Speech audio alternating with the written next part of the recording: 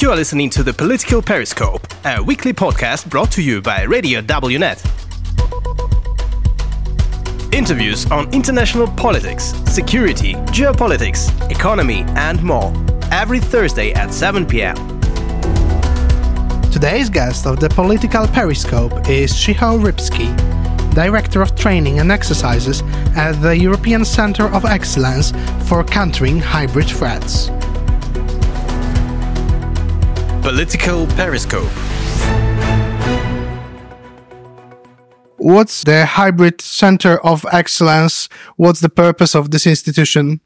Yes, so the European Center of Excellence for Countering Hybrid Threats was founded based on an MOU between NATO and EU that they would jointly counter hybrid threats together in a neutral platform. So the purpose of the organization is that it's neither NATO nor is it an EU Center of Excellence, but it's a combination of both. And so that allows the institutions to come together, coordinate and collaborate, train and exercise, all for the purpose of learning more about hybrid threats and what are the techniques that we have available in order to tackle them. For the last 3 days, we've had an example of such training, of such exercise here in Warsaw during the war game. Yes, that's absolutely right. And so this countering disinformation war game was ultimately based on a need for nations to have a platform in order to apply some of the current techniques that they have for countering disinfo on social media platforms, but also to experiment with new ideas, to learn how to coordinate with different organizations or entities, journalists, fact checkers, like we had seen in the debrief, civilian populations, and really understand a little bit more about how this social media ecosystem or media ecosystem works in a controlled environment. I was here as a journalist, but there were also participants from government institutions. Yes. So this particular war game was set up to train the Lubin 3 triangle nations. So that's Ukraine, Poland, and Lithuania, in addition to the UK that was also invited here. There were no winners. There are no winners. It's a training. But what are the real threats that such exercise, such war game can prepare us for? Yes. So I believe that what this war game really prepares us for is that not only does it, not only did you see a lot of the teams, start off very reactionary, but it really prepares us to consider more proactive messaging, really prepares us to consider who are our target audiences, right? Because I think naturally what occurred in this war game and previous war games is that it's not about, constantly messaging, the adversary, but sometimes it's about reassuring populations. Sometimes it's engaging with civil society and journalists and, other elements of civil society, such as fact checkers and social media influencers. And so I think that aspect of this war game is very unique because it helps governments really expand their circle of engagement and look for additional opportunities to amplify their messaging. What's the actual role of governments, and what could it be in preventing disinformation? Okay, so I think the actual role of governments in many ways is really twofold. In some ways, governments enable civil society organizations and other organizations, depending on your country, to build resiliency, social media resiliency. They have an obligation to increase the population's trust in government, and that's one of the things that governments can do. They can try to increase confidence in government and government messaging amongst civil populations, and then they can also enable others to amplify proactive messaging. right? And so I think the role of governments in many ways is to also coordinate amongst these civil society actors to really coordinate the whole of society approach, bring all of those different entities together. What is, in your opinion, the most effective way to prevent disinformation, to fight against disinformation? Yeah, I think it's exactly what I had said before, that, the most effective way is for us to approach it in a whole of society manner, to realize that government messaging alone is not enough, that we also need to have positive messaging from civil populations. We need to support journalists, and especially independent journalism and fact checking. And we need to, support others. We need to coordinate with our institutions and our allies.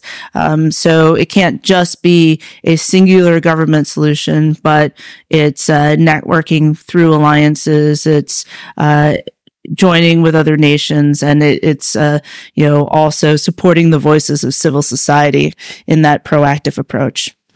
Besides this proactive informational approach, there are also measures such as legislation and education. Do you think that those are viable methods of fighting disinformation? Yes, I do. I do actually. I'm actually a huge proponent of media literacy. This is one of the offshoots of the project that I have here for the Countering Disinformation War Game.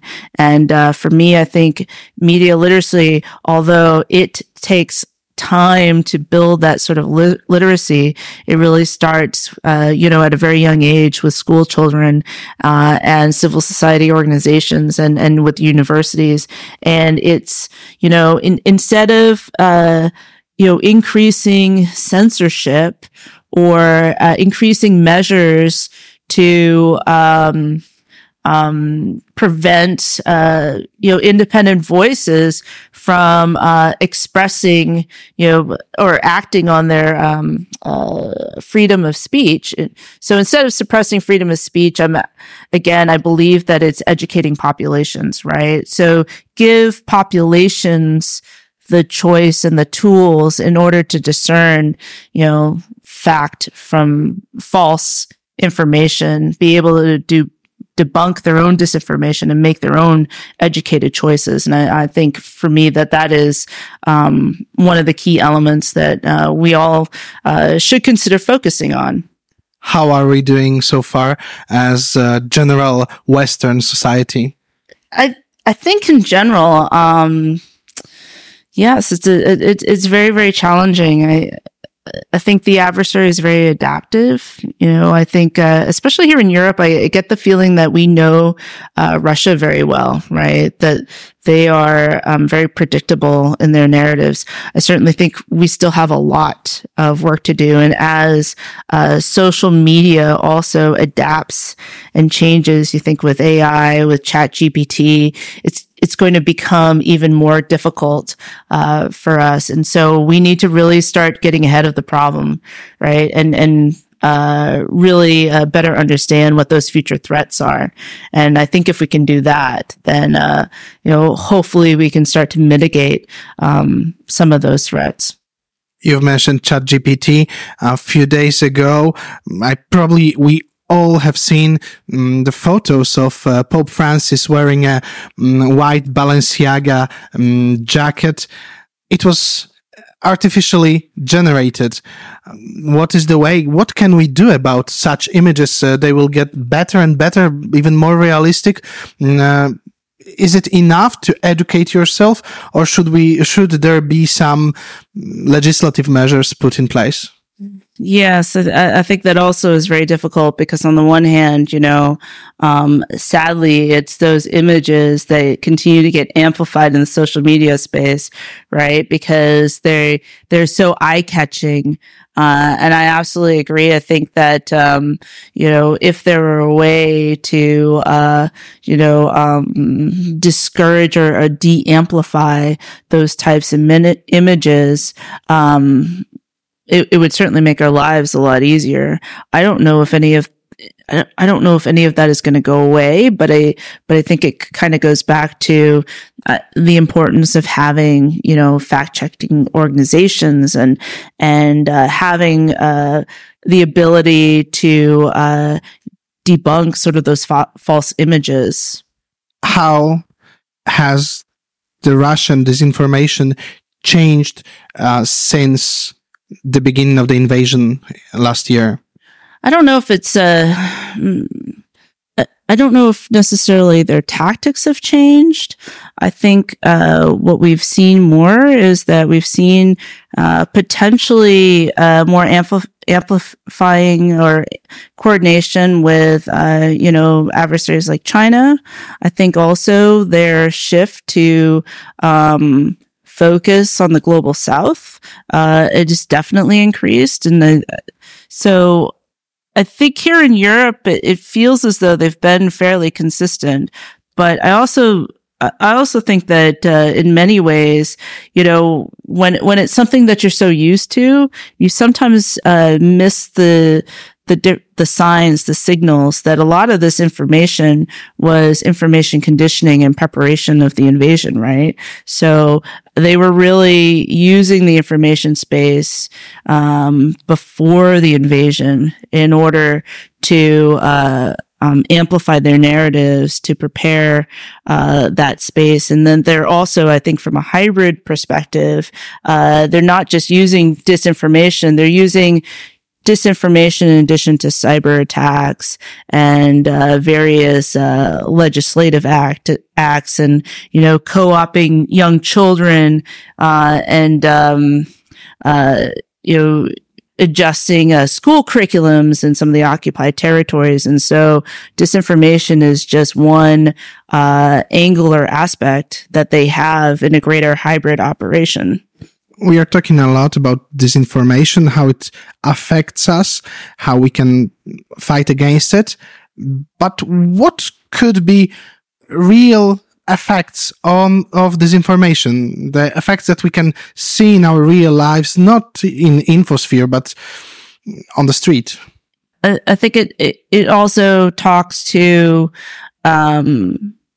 maybe how we feel about ourselves and others, and how whether or not we trust our governments. I think that, or we trust the things that we see and hear and read in regular media, not just in social media, but it lends itself to, not only more conspiracy theories, but more divisions amongst societies, right? Like, I think that disinformation, creates these, divisions within societies that, breaks societal unity.